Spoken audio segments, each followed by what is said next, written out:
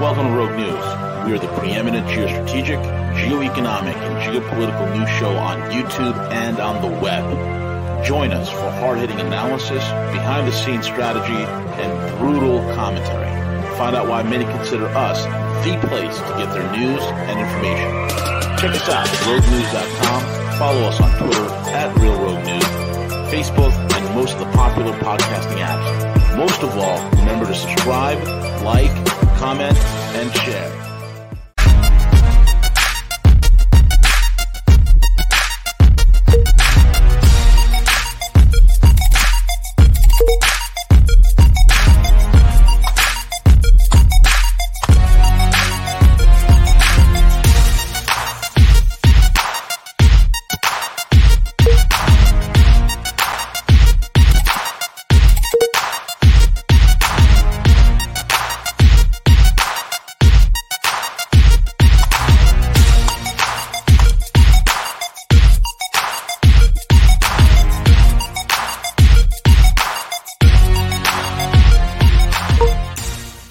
Hey, good morning, good evening, good afternoon, folks. It's V, the Guerrilla Economist, coming to you live on this edition of Rogue News. In the morning, we have with us the one and only patriarch of the Church of the Trash Panda.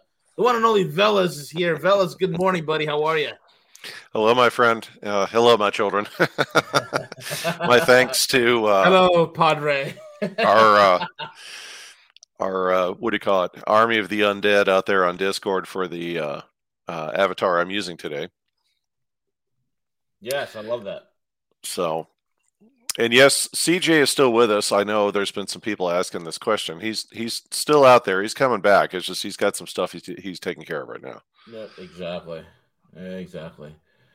So with that being said, Veles, lots going on, lots to discuss. Where do you want to take us, brother? Yeah, I'm gonna. This whole program today, folks, is. It's not going to be an archaeology show, but it's my take on a number of things going on right now. And V and I had kind of an epiphany last Friday when we got together for dinner. So I'm going to walk through a number of things. I'm going to reference a lot of Tom Luongo's program from last week. So let me jump into it, and I'll mention this at the end of the program. Again, that I know it takes a while for folks to kind of find out that Twitch is broadcasting or whichever service you're using. So for those of you who joined late, you may want to, or friends of yours who joined late, you may want to re-listen to the front end of this. So strap in. This is a big one. So I'll start here. As we've often discussed on Rogue News, no one in the mainstream media wants to tell you anything of any value. It's been said by many and often, and to oversimplify, who pays their bills? Advertisers. That and usually the private equity organizations that run one of the 5 big media houses that control most media in this country. So do advertisers want you informed? No, they want you to consume products. And to use another often said saying, and I quote, "The truth is too precious a thing to be left to the average person," unquote. Yep. Now, I saw this firsthand in Washington, D.C., where they'll often say the most valuable commodity in any circle of government, not just the United States, is information. It's more valuable than money.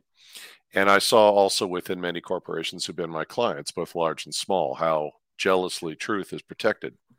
So the media wants us all entertained and consuming, not informed. The second key takeaway on this is that the CIA Operation Mockingbird, that's no rumor. That is true, and it's been vetted many, many times by many authors and many researchers. Mockingbird was an actual true CIA operation, and quite frankly, it never ended. The U.S. intelligence community has a heavy hand on our media, and they'll often feed us psychological operations in between the entertainment. And that's also true of, globally of many countries' intelligence agencies. And then lastly, intelligence agencies are also major players in the global world, or globals, if you will, in world events. They have a vested interest in certain narratives, not the truth. From financial programs on TV to news programs, they're all spinning various narratives who have little to do with reality and a lot to do with keeping us all confused. They want us confused about why all of a sudden now are we having efforts to arrest Donald Trump.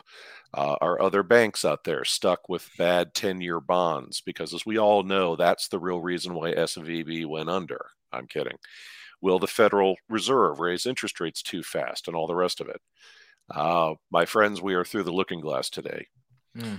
Clausewitz once said, war is a continuation of politics by other means. And I've often argued in graduate school and other academic circles that economic war is still war. It's just without the tanks, but people still die. Correct. And never forget, one of the reasons for the Ukraine war is this conflict over the future of what kind of economic system will be used globally. Russia, China, and others have their own ideas on what kind of economic system they want, and the war in Ukraine was fostered to change their minds, along with many other reasons. What led me to today's conclusions are at the heart of why I keep talking about why it's critical to have multiple sources of information. And by that, I don't just mean people in one particular discipline, but across disciplines. So it's people like Tom Luongo, who Rogue had on last Thursday, Gerald Celente, Robert Bet-David, Robert Kiyosaki, and when it comes to economic events and investing. It's why also for Patrick Bet-David. I don't know why I said Robert.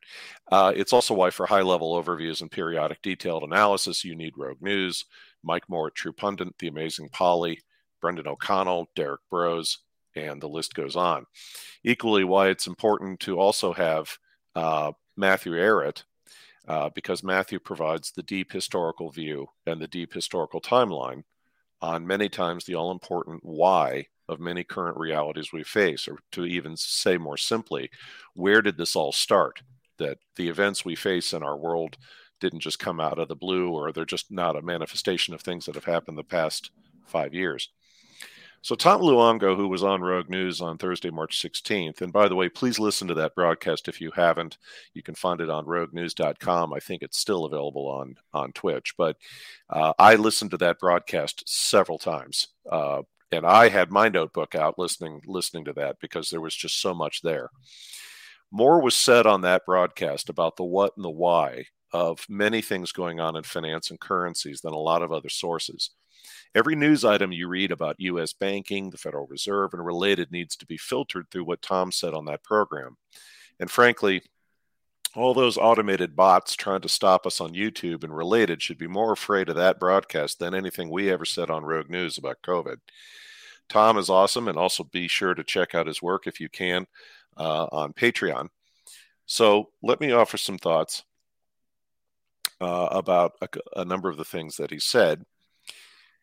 And he's one of several people, in my opinion, you would want to monitor regularly, especially about all things financial. And the other thing that he helped highlight is not just what's financial, but basically the misunderstandings around certain global events we have, who are simply interpreted as wars or non-governmental organization initiatives and other events who are not isolated. Tom's broadcast was some seriously powerful stuff. And by the way, he totally nailed it about Credit Suisse a week ago. And by that, I mean UBS's moves to buy Credit Suisse. Now, I don't mean that he said that was going to happen, but he laid out what the situation was concerning Credit Suisse and a number of other factors around it. And he also called it probably a year ago due to his own research and analysis. Now, Tom often references what he calls the Davos crowd. And for all of you at home, that's essentially the globalists. So I'll use those two words interchangeably today. So a number of things that Tom said on that program, and there was a lot he said, but I'm just pulling out a couple of key ones. First, you've had key global central bank presidents who are stepping down or being forced to step down for a very important reason. They are architects of the financial policies been followed for some time. There's a need for both new blood, but also several of the new central bankers are anti-Davos or anti-globalist, if you will. Both of those things are very important. To paraphrase the work of Naomi Prinz, who wrote the well-known book Collusion, many of the big financial folks out there all went to the same elite schools. They come from the same elite backgrounds. They have a lot of the same economic philosophies. Now, without even needing to go into the goals of the globalist cabals, Naomi Prinz was very pragmatic about another reality. It's a Nomi Prince, bro. Nomi. Oh, sorry. Yeah. I know that because I used to have a crush on her. That's why. I see. All of these folks coming from these similar backgrounds creates a lot of echo chambers and groupthink among these financial leaders. And markets can be collapsing, and oftentimes these very same leaders will just say, stay the course. Second, the Davos crowd may have a huge influence in many areas of the U.S. government, but they never succeeded in taking over our biggest financial organizations and their leaders, except for certain private equity groups like BlackRock. Third, the current Fed chairman, Jerome Powell, who you can love or hate, as the case may be, is a watershed difference versus his predecessors, and he's now decided to blow up LIBOR, which is the London Interbank Offered Interest Rate, in favor of SOFR, which is the Secured Overnight Financing Rate. That's huge, folks. It's very huge because it changes the cost of borrowing. Yeah, massive. The fourth item is Japan is playing a larger role in current financial events than most people are aware, and that's also been missed. The fifth item is, once Jerome Powell and others went in this direction of LIBOR and related, it took time till it started to manifest in various markets. And that time is now, and it's why current actions by the Davos crowd is an attempt at counterattacks, if you will, or even what in military parlance is known as a holding action.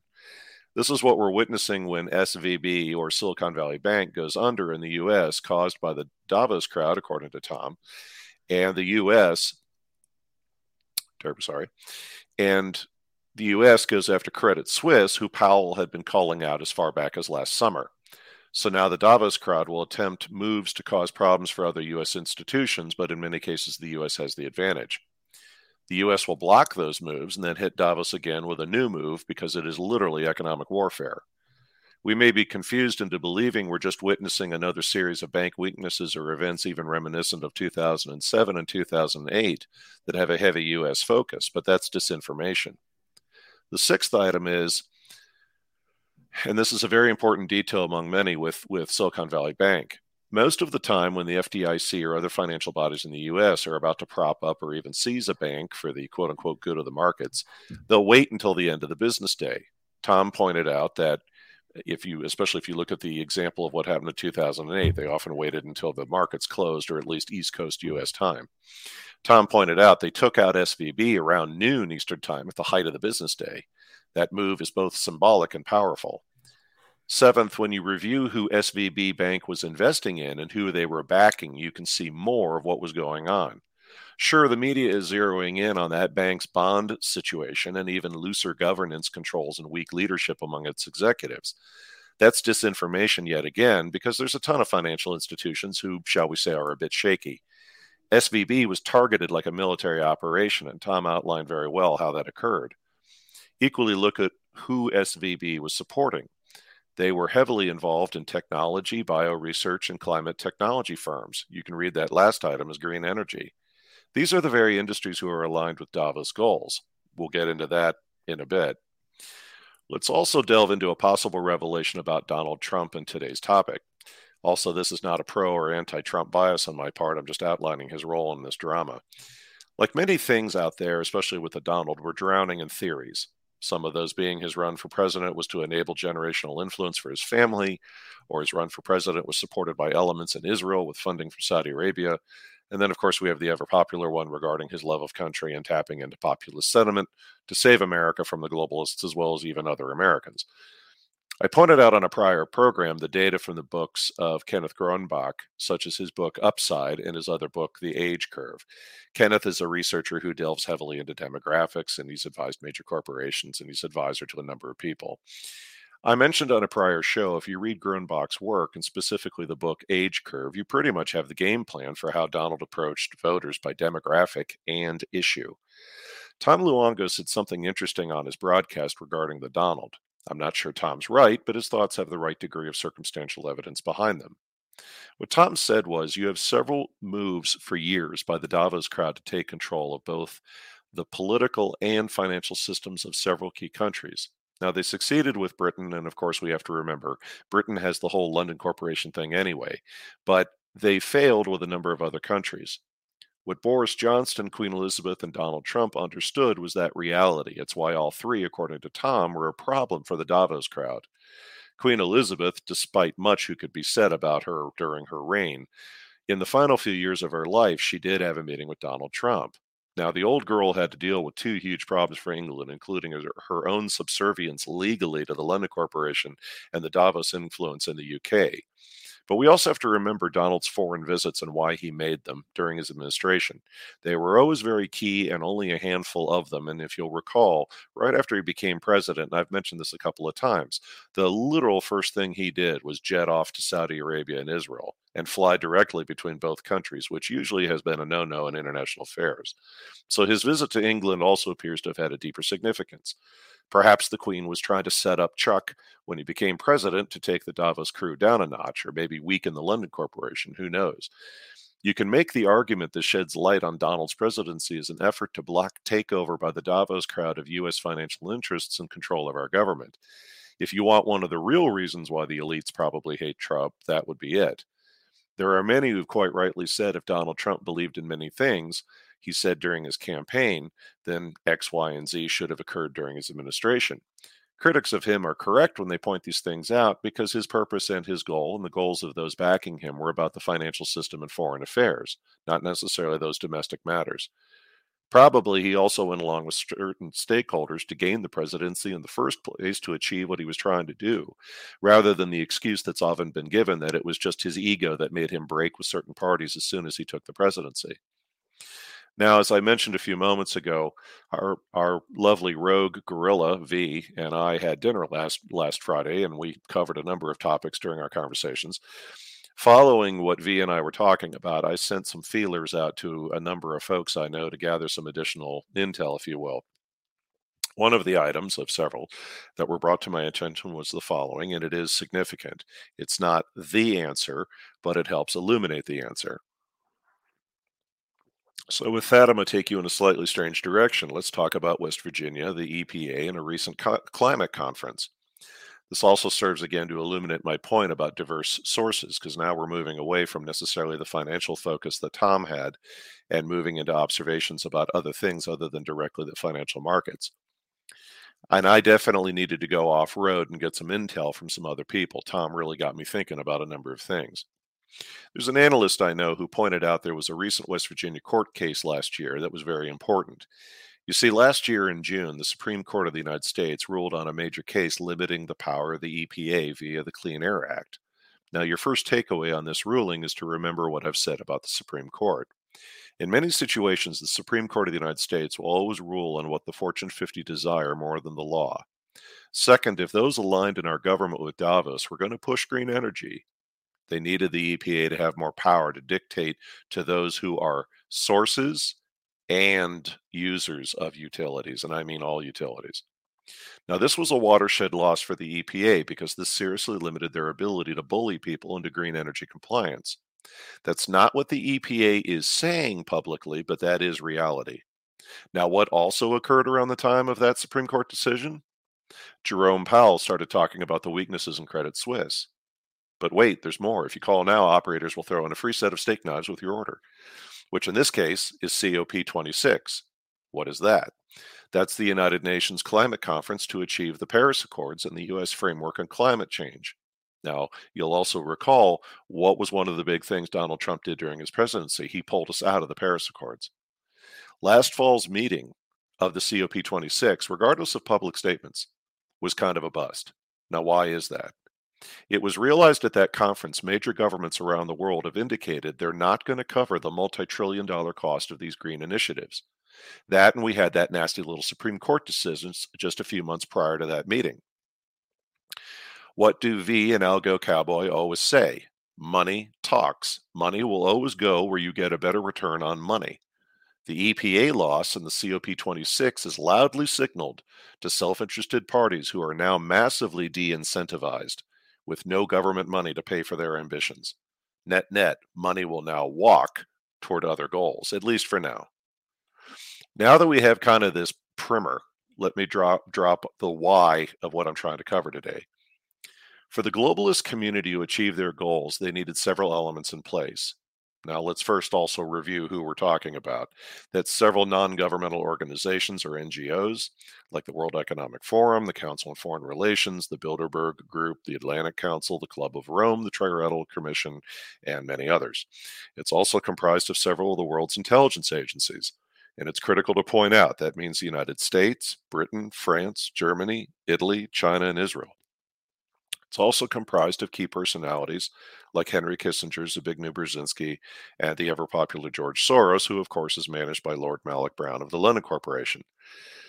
These various groups do not always agree on all issues. We've talked about that before, and they do fight periodically amongst one another. But as I pointed out last week, they're fighting over who are the primary leaders of their common goals, not about whether or not those goals are sound or whether or not they're in any of our interests. Their goals are and have been influenced by the same ideas, philosophies, and theories from the 1800s regarding eugenics, social engineering, elite leadership dynamics, or if you prefer, plutocracy, and the nature of individual worth. In the case of that last item, the importance to them of a return to a feudalistic society, but this time bounded by technology, or shall we say restrained, or in contemporary parlance, technocracy. What is kind of funny, though, is within the context of all those philosophies is just an instinctual desire at the same time by all these various elites to make money off people in the process.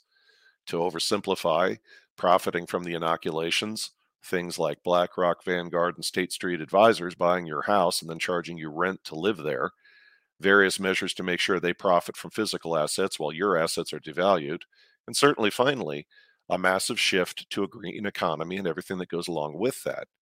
That green energy focus would have literally made certain parties each hundreds of billions of dollars. And now it's faltering, dare one say failing. There are more contributing factors to why the chessboard has been broken than what I covered today, but simply put, the first item, many powerful financial interests and banks do not want to go along with the globalist Davos plans anymore. Key word, anymore. It's bad for their business goals. They don't like being subjugated to the will of a tiny fraction of financial elites outside their own countries. And dare one say a little nationalism has crept in as well. Second, there's a reality not often spoken of, but I assure you it's critical, and this was pointed out to me by another analyst I contacted. There's always a degree of corruption and criminality in any society or any economy, even those who operate very efficiently and positively. It's simply a cost of any organized society in human history. It goes back thousands of years. The point is to not let it become all-consuming. The parasite cannot kill the host. We've been flooded for more than 5 years now, publicly, globally, of revelations of incredible criminal behavior by elected U.S. government officials, by elected global officials, and on that latter point, just one of many examples I could cite. You all recall my bringing up the little story about the mayor of Seoul, South Korea, and his suicide and what was behind that, as well as investigative and law enforcement agencies like the FBI, international bodies, and the list goes on. Kleptocracy has gone global instead of local. This evidently is another reason for this move against certain globalists, because the system itself, even if it's digital, cannot function at this level of known public corruption. It's simply gotten out of hand. Third, key to enabling the globalists to achieve their goals around human activity, economics, and control was the green economy. Now, I told you last November, the estimate, key word, the estimate to globally transition to a global economy that was green energy based would take 20 years. And the price tag on that was $130 trillion. Now, we already got a taste of that kind of spending during COVID, as the U.S. alone spent over $7 trillion just on various measures and activities around COVID. Folks, that was more money than we spent in World War II in adjusted dollars. The West Virginia court case is not alone. Global leaders and governments simply can't come up with this level of money. And importantly, nor do they have the will. The level of taxation required would destroy the very system the globalists wish to change. If they cannot achieve their green energy save the earth plans, then much of their whole planning falls apart. And the cascade has now begun. Now more than ever, we have to monitor how this turns out. Case in point, have any of you noticed, because we've been posting it on Discord, that prices on lithium and other green energy technology natural resources have been dropping? Why do you think that might be? Perhaps because of what I'm pointing out? Plus, it doesn't mean we're going to avoid major chaos in the markets come June, July, or whatever the time frame is going to be. And Tom alluded to that during his program last week. We're still facing a massive rate war that's going to be unleashed by Powell. That and another little tidbit for the year, which you might find interesting. There are whispers out there in certain circles that there is a counter option to the digital economy, and this is kind of outside the whole China-Russian agreements and V and Gus's comments the other day about Mexico. Some are calling it Bretton Woods 2.0 or 3.0, which is basically to sustain the current system we're in, but simply leverage currencies that are backed by some form of commodities, not necessarily gold or other precious metals, but some sort of commodity base. We'll see. Mike Moore this week, by the way, came out of left field and listed a plethora of things going on out there indicating where we're headed. He got a ton of documents, as he often does, provided to him by his resources in both banking and government about what especially the banks were saying internally at the boardroom level. A data point he shared, among many, was car loan rejections in 2022 were 2% of all car loans. In 2023, and the year isn't over, right now it's 10%. That's massive. That's like about a 400% increase. Banks are completely freezing lines of credit. They're pulling in assets everywhere. They're tightening credit on a biblical level right now for a reason. The banks are discussing internally all sorts of measures that they can take and will take as far as tightening credit and how that's going to impact their operations. I posted to Discord on Thursday a clip from Twitter of an Oklahoma representative asking Janet Yellen whether the FDIC will protect small banks to the degree that they did for Silicon Valley Bank. The short answer of that exchange was no. She said it's up to the FDIC board on a case-by-case basis whether or not they will bail out a bank. Now, that's separate from protecting deposits under $250,000, but we're talking about the institutions themselves surviving. The financial war is not coming. The financial war has begun. So, from a council perspective, assess everything that's going on in your world that's financially related. Powerful interests are opposed to where the globalists are taking us for several reasons. Now they must create global media confusion to cover up this conflict, both historically and in current time, along with the risks that are associated with it. It's also why recently we've seen so many incredibly weird news stories out there about so many topics. One of the bigger ones being head fakes like Tucker Carlson talking live on national news that the U.S. intelligence community killed a sitting U.S. president. They have to keep us from seeing what's going on. And as I'm fond of saying, cue the aliens landing on the White House lawn. So as I said at the opening of the show, before I give my last concluding thought, for those of you that joined late, please go back and listen to the start of the program on one of the rebroadcast websites. My final thought for all of you is this. This is not to say the conflict against us individually by elements in the globalist community is over, nor the conflict between the globalists is over. And equally, there will probably still be a pursuit of some kind of digital economy, not the least of which because it enables writing off tremendous debt. As I often say, there was no backout strategy for these people. They were all in. We also are going to have to contend, admittedly, with many of the things they set in motion to achieve their goals, like food shortages, reduced power grid capability, social disruptions of many kinds, whether it's the schools or lawfare in our courts, not to mention our ever-popular favorite, possible future pandemics. But what it does mean is a major shift has occurred, and that shift is to our benefit, and it does offer some hope. At the same time, the war will rage on. With that, V, I yield the floor. You covered some very, very important points, and I thank you for that. And yeah, the financial war has begun. We're in it. It probably was kicked off in 2008, and now we're in the absolute crescendo, the zenith, the climax of all this drama that's been occurring, since then. And when I'm looking at it, it's incredible. There are some green shoots, so to speak, in terms of what is going to be beneficial for us. I mean, one of the things that I forgot to mention this week is that the European Union, out of nowhere, check this out, Veles. European Union, who is so hard bent on no more internal combustion engines, all of that stopping, so on and so forth, they just they've given the green light for e-fuels. Okay. And that is huge. I mean, e-fuels are amazing. I believe there's. Look, I think the future is going to be you're going to have internal combustion engines that could run on fossil fuels for a very long time. Fossil fuels are not going away. But just like when you go to your local gas station, you could have that choice of either fossil fuel or E85. There's going to be e-fuels that you can put in your car that requires no modification to the vehicle's fueling, components whatsoever. So for the EU to greenlight, and I thought that was interesting, especially since that the Volkswagen Auto Group via Porsche has spent $250 million for an e-fuel research facility about 3-4 years ago in Chile, and they got it up and running.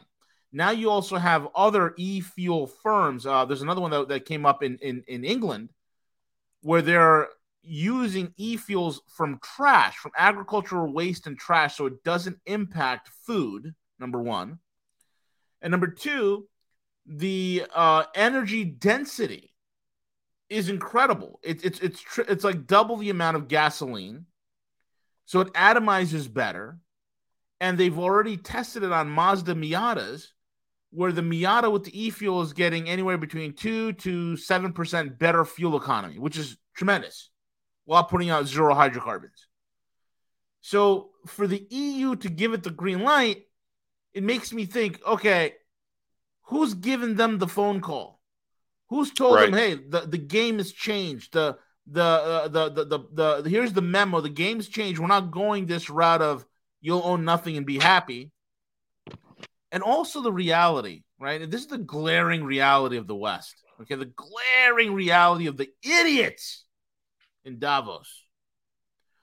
Who on God's green earth that has half a brain or even just two brain cells to rub together will come to you and say, listen, we have this great idea.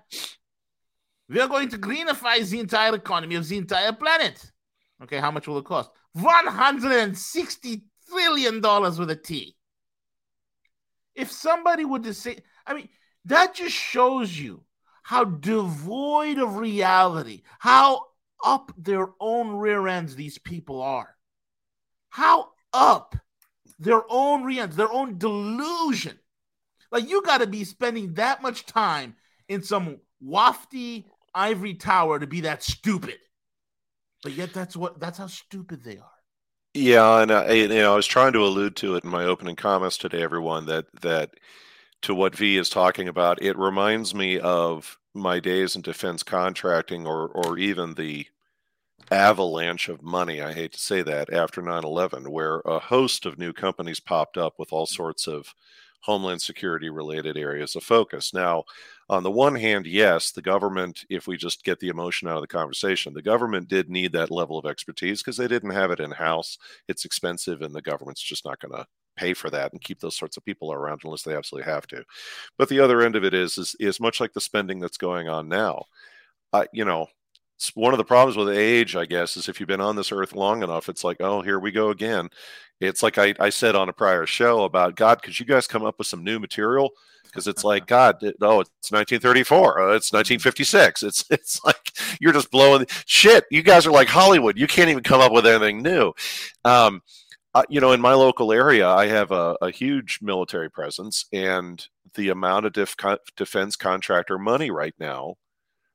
I remember sitting in the room looking at people saying, well, yes, we have this skill set and this capability. We can sell this to the government. But, say it with me. Why is the government even pursuing whatever it might be? And everyone in the room looks at me and just aghast says, shut the hell up. We can make money off this. Dude, it's crazy. And it's why there is something to be said for the commercial sector, because you'd have somebody in the room saying, wait a minute, what's our return on investment? What is the sustainability and expense of maintaining whatever it is we're doing? Because, you look at the United States right now, and I'll pick a very simple of many items I could pull out. You look at our interstate highway system. We built it after World War II. We've expanded on it since World War II, but it's aging infrastructure. Yeah. And it was huge. And when they built it, did America need it? Yes. Did it enable massive amounts of growth in this country along with the space program by providing massive amounts of education at the primary and secondary school level? Did that enable America's growth for 50, 60, 70 years? Yes. But you got to take care of it. I mean, even the Egyptians had to do some work on the pyramids periodically to keep the damn things standing. It's the same thing here. We've got an aging infrastructure. We drop $100 billion on Ukraine beyond the $130 trillion figure for green energy, but yet we're not spending the money on our own infrastructure, which, to quote the old Jewish comedian Jackie Mason, you need a Jewish president because at least then America could turn a profit. There's something to be said for that. We have massive amounts of infrastructure in this country that if we just made some moderate investments, I've got a close friend of mine who's very keen on the EMP topic and America's power infrastructure. I've had him attend, or he's on his own attended a number of meetings by InfraGard, FBI's InfraGard and other groups who've laid out there are multiple, not just papers, but people that are highly skilled in engineering and so on, who've done the work. They've made the investment with their own time and energy. They're not trying to sell anything for a company of their own. They might later, who knows? But the net of it is, it's like, yeah, we could harden America's power grid at a minimal level. There's a more expensive option if you want it, but for $4 to $6 billion, that's it. It's nothing. That's it. And if you drop, George Norrie has interviewed 2 different people that are part of this community. Now, for Mr. and Mrs. Customer, or however you self-identify, if you'd like to drop 10 to 15 to 20 billion, well, now I can really get you some crazy resiliency and sustainability. Not just it's resilient, we can turn it back on later after we fix some things, but like it can survive the surge. And we're not making that effort. By the way, Gilbert Nowak, thank you. Treasury, not FDIC. I'm always open to somebody pointing out to me if I slip up. And also, by the way, V, there's a question out there about your thoughts on the Deutsche Bank topic, of which I know you have thoughts. Oh man, Deutsche. As you channel your inner Gus Demos, well, I mean, yeah, that's what's going to happen. That was one of the banks that I used as one of my claims to fame here is good old Deutsche Bank. If they're in trouble, they're in a heap of trouble. Watch out for Santander. Watch out for Deutsche Bank, Commerce Bank. I mean, the list goes on. These banks are all walking zombies. Deutsche has been doing a lot of the dirty work, especially in the derivatives department, taking off a lot of that crap for the Fed itself. And they haven't done anything to get that off their books. They've been playing accounting gymnastics and financial fraud for the last 15 years. And you're going to see what's going to happen. The chickens are coming home to roost, and it's time to pay the piper. Deutsche's a dead man walking, and you're going to see it happen in real time, folks. Well, and V, not to pull a congressional investigation on you here. You did say yesterday, and if I misquoted you, correct me. You said it would be Santander Bank first, and if that goes, then you're going to see Commerce Bank and Deutsche Bank. Yep, absolutely. I think Cowboy sent me a chart. Cowboy had a chart? No. Yeah, he sent me. Oh, there it is. I think I found it. Okay, here we go. All right, I found it. Here it is. Okay, this is just. Oh, these are just the American listings. He also sent me the European listings, and you see like Santander is trading for nothing, man. At this point, it was pretty bad. It's dismal, absolutely dismal. Unreal. Yeah. So, and again, this is more V's area, Algo Cowboys area, Tom's area.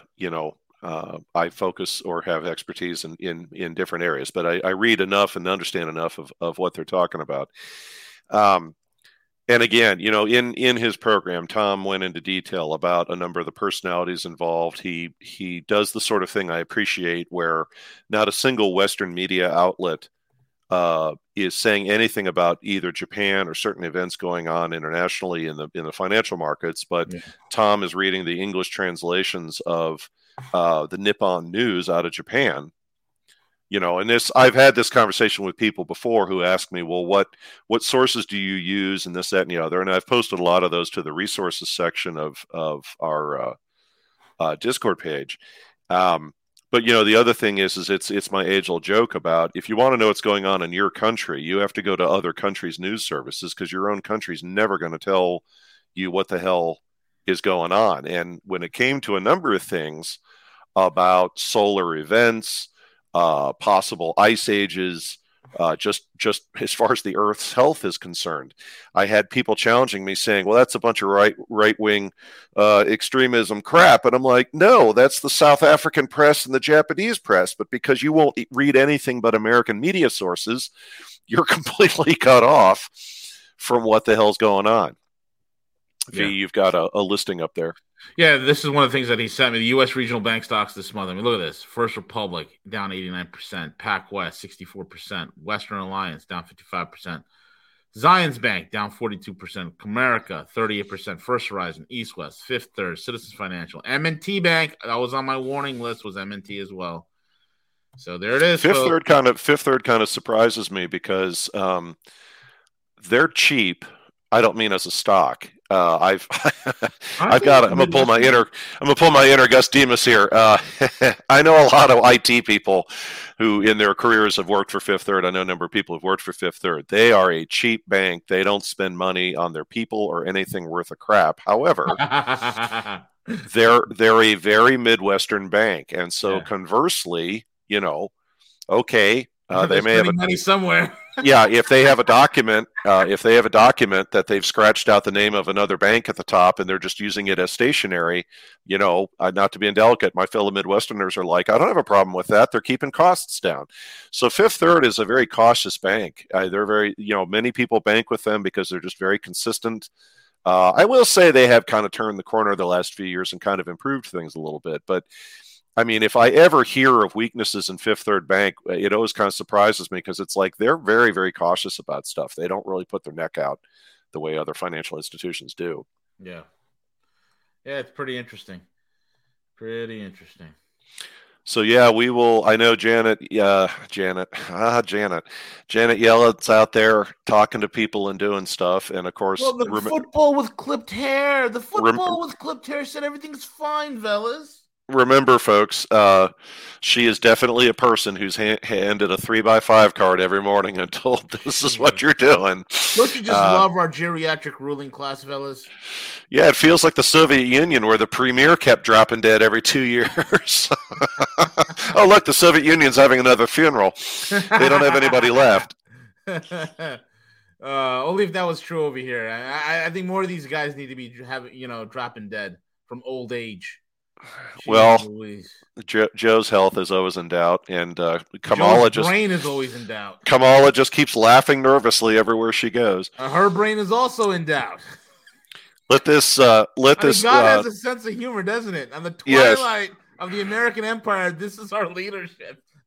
to quote from Babylon 5, Veer, the universe is an evil place, but at least it seems to have a sense of humor about it. Yes, it does. But I mean, folks, this is one more example of to paraphrase Gus Demas again, we've lived long enough to see, fill in the blank, we've lived long enough to see our own media actually admit to our faces that every single person that seems to represent the United States government is not anyone in any real authority, and that the people who are actually running this country, and I don't mean a cabal of 12 white guys sitting around a table in Switzerland, that's a different conversation. I just mean the people behind the scenes in Washington who are actually truly running things, because it is not anyone you're seeing on TV. It's my favorite of many topics to bring up on this subject, which is, would someone please tell me where the hell the football is with the nuclear launch codes? Because it's nowhere near, Joe. What day is this, Biden? Of course, he is getting the good drugs. I mean, I don't know how. I want to know what he's on. He's on some next level advanced Adderall that none of us have access to.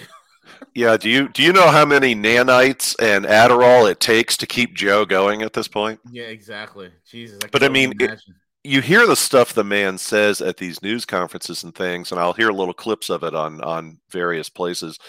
And it's like, how can any of you in the audience, is that canned laughter? Is that canned clapping? I mean, it has to be. How can you hear what this man is saying out loud and not completely understand that Uncle Bob is completely off his rocker and needs a minder at all times? Oh my God. He's out of his gourd.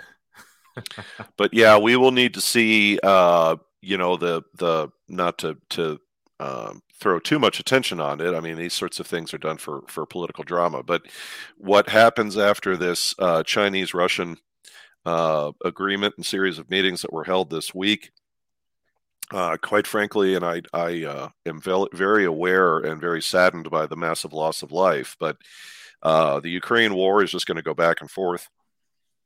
I don't think either side is prepared to go all in yet on that one. It will continue to grind on. I hope to God that some more agitated, or I don't want to use the word extremist, that's not fair, but as I've raised on a few shows, there's a good one, Rob B. There's a number of folks out there, whether Salente or Brendan O'Connell or a number of others, even Mike Moore's brought it up, about this possibility of somebody getting frustrated and using something that looks like the surface of the sun in Ukraine. But Moore had one of his hot wires yesterday where he released a number of statistics that one of which I referenced on today's show. But Moore, in his usual way, kind of boiled it down. It doesn't mean he's right. It doesn't mean he's wrong. But it's like I kind of cringed when I heard him say it, because I thought, there's a lot with that, Mike. But yeah, I get your point, because he said, every time the global economy, and let's be candid, ever since it became a global economy, I mean, did we have economics in the world in the 1800s? Yes, but they were kind of regionalized. But by the 1850s, 1860s, especially following the war between the States and Crimea, we really did have a global economy. It was kind of a slow global economy where we were counting on telegraph, but it really was becoming more of a what in international affairs theory they call an interdependent global economy. And once we had that, well, now economic corrections have to be global. They can't be local. You're not going to have the silver crash in the United States of the 1840s or whatever to kind of clean out the books. So World War I, from Moore's perspective, and it's been said by many, was of a fashion. It was a form of an economic correction. It manifested itself as a global war. We took out a couple of countries in the process, whether Imperial Germany, Austro-Hungary, or my homeland. But they cleaned out the books, and World War II was a huge economic reckoning. Sure, we can go down the road of why the war started and borders and Hitler and all these other players, but it's like, yeah, and somehow strangely at the end of that conflict we had Bretton Woods and a number of other things. Oh, and if you read the book 43 Laws of Power, we also had Britain kind of tricked into handing over all of its international ports to the United States, which may have not been a trick. That may have just been they outsourced it to us. Who knows? So Moore's point was, every time you have one of these economic corrections, the only way to reset the clock is you need a global conflict. And, in his mind, we're due. It's kind of like an earthquake in California. There's going to be one. It's just a question of when and how big. So go ahead. Is there, I mean, we're already in the global conflict. We're in proxy wars. We're in the economic wars. There's all sorts of subterfuge and spycraft that's happening in the background. There's actual people dying, some powerful people that are dying, that are being written off as suicides. So the war is raging. Oftentimes when we analyze things, we can think that it's going to be as it was, right? It's the Thucydides trap. It's Athens and Sparta. It's all these other stuff that people talk about, which is just utter nonsense. It doesn't really apply. What I mean by that is this. We're living in a world where right now, folks, nuclear weapons are obsolete. I'll repeat that again. We're living in a world where nuclear weapons are rendered obsolete. Okay? What I mean by that is this. Nukes are dangerous. Okay? And what is more efficacious than a nuke, and if you really think about it, would be a hypersonic. And of course, I'm talking about low yield nukes and all these other things that are available to that. But that's a game changer. That's number one.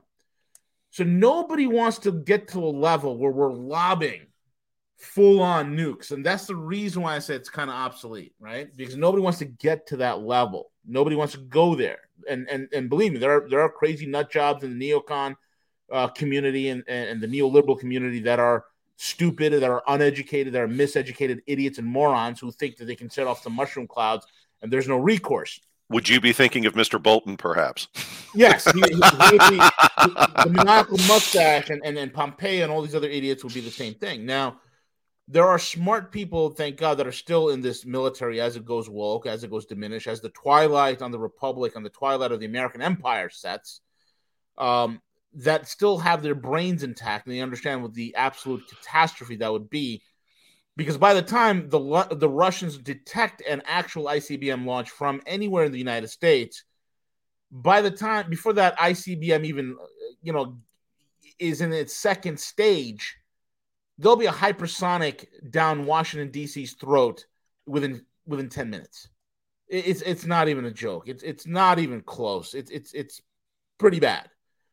So the reality of what's happening is the war is full tilt, and it is being fought, but the war is fought asymmetrically. Today's wars are fought, especially among powers, especially among nuclear superpowers.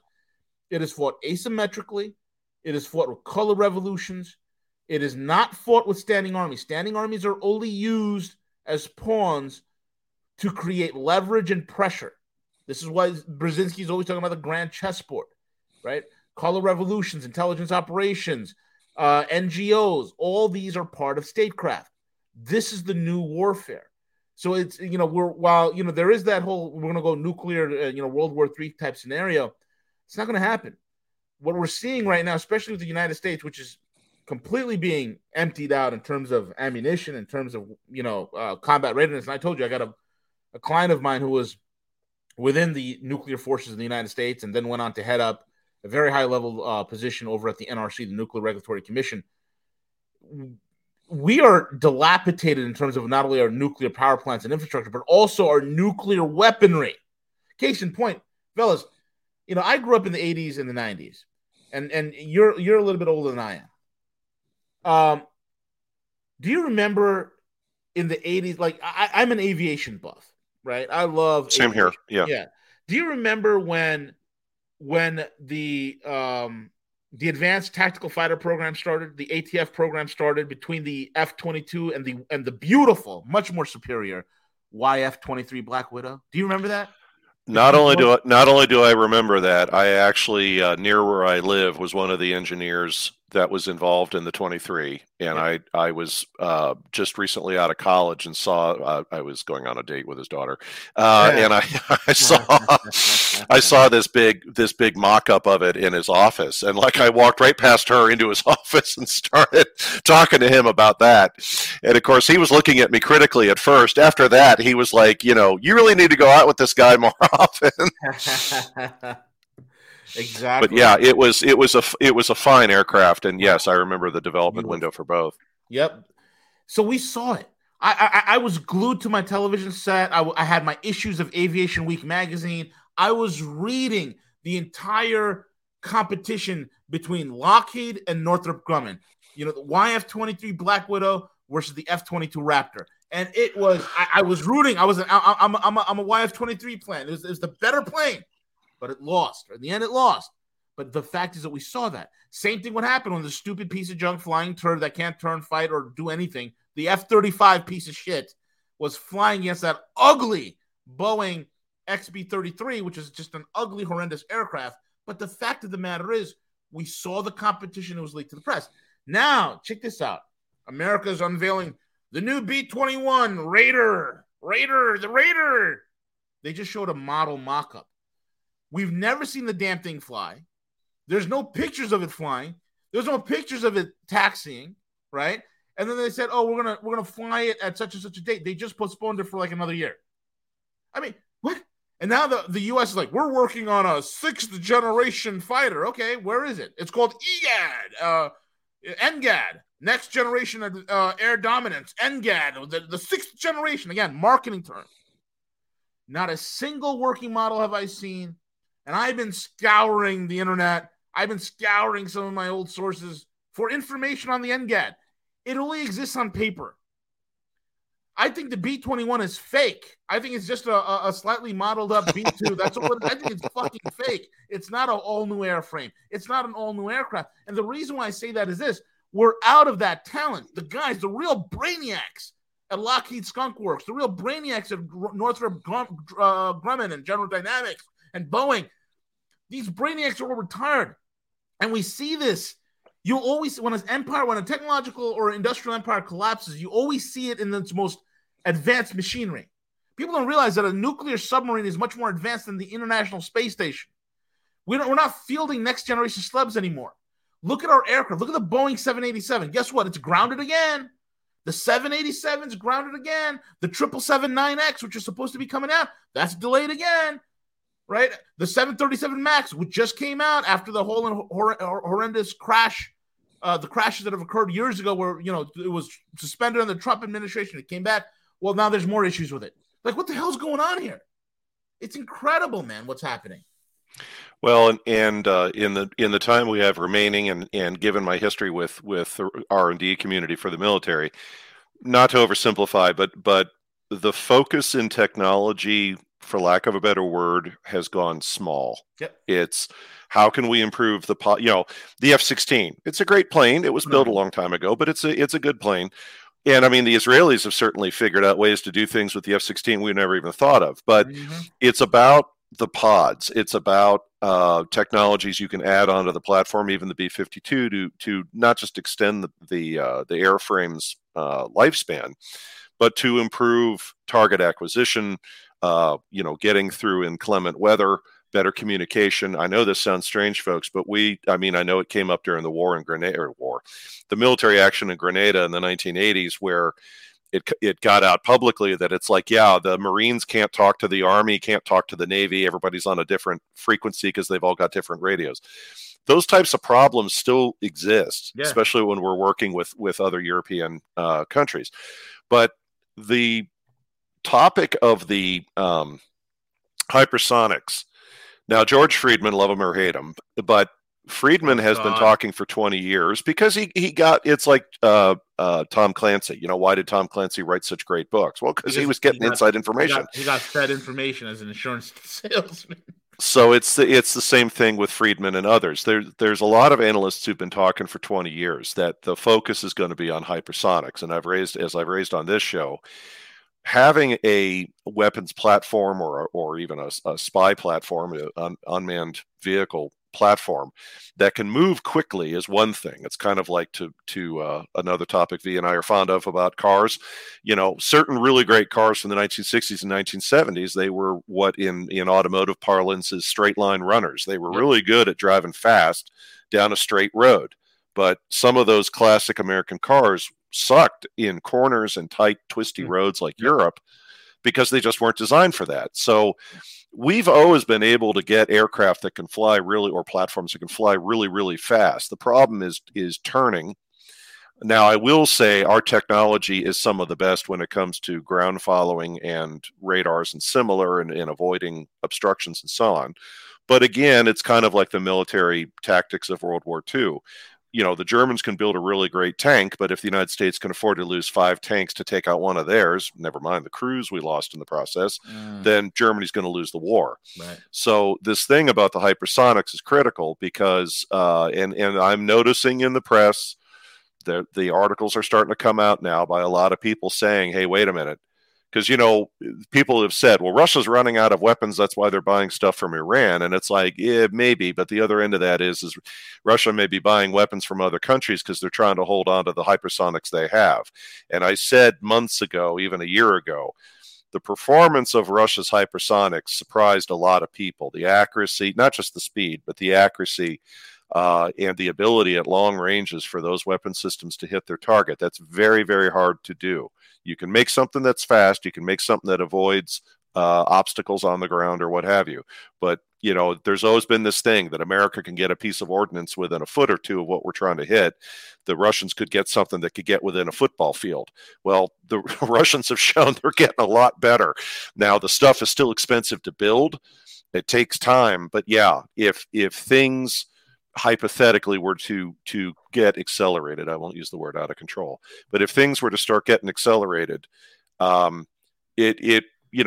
Friedman simulated that out, war gamed that out in one of his books that, and by the way, folks, don't believe for 1 minute, because I'm telling you, it's true. Japan has been working very quickly on a lot of hypersonic capabilities. And that doesn't necessarily mean that Japan would use those for things that the United States wants them to use them for. So this is almost kind of the next genie out of the bottle is, we have the nuclear weapon topic and we have the EMP topic, but what can you do with a hypersonic? Because, I mean, we've already demonstrated they were used in Serbia in the 1990s to have drones that just fly over certain targets and just immerse the area in electromagnetic interference and fry out power plants and everything else. Well, those, comparatively moved at a few hundred miles an hour. What happens when you have something that can get over a target in an hour or two and it's a half a planet away? That's in asynchronous warfare. That'll keep people up at night. So, anywho, enjoy your weekend, folks. Absolutely, Veles, thank you, buddy. There goes the padre of the Church of the Trash Pandas himself, the one and only Veles. Folks, you can get him over on the Discord. I will have the Discord link in the description box. Click on it and join us. Subscribe, like, comment, and share. There's about 60% of you that watch Rogue that have not subscribed. Make sure you hit the subscribe button. Hit us with a thumbs up. Leave a comment, good or bad. It's all good. And with that being said, Harley Schlanger is next. Cheers.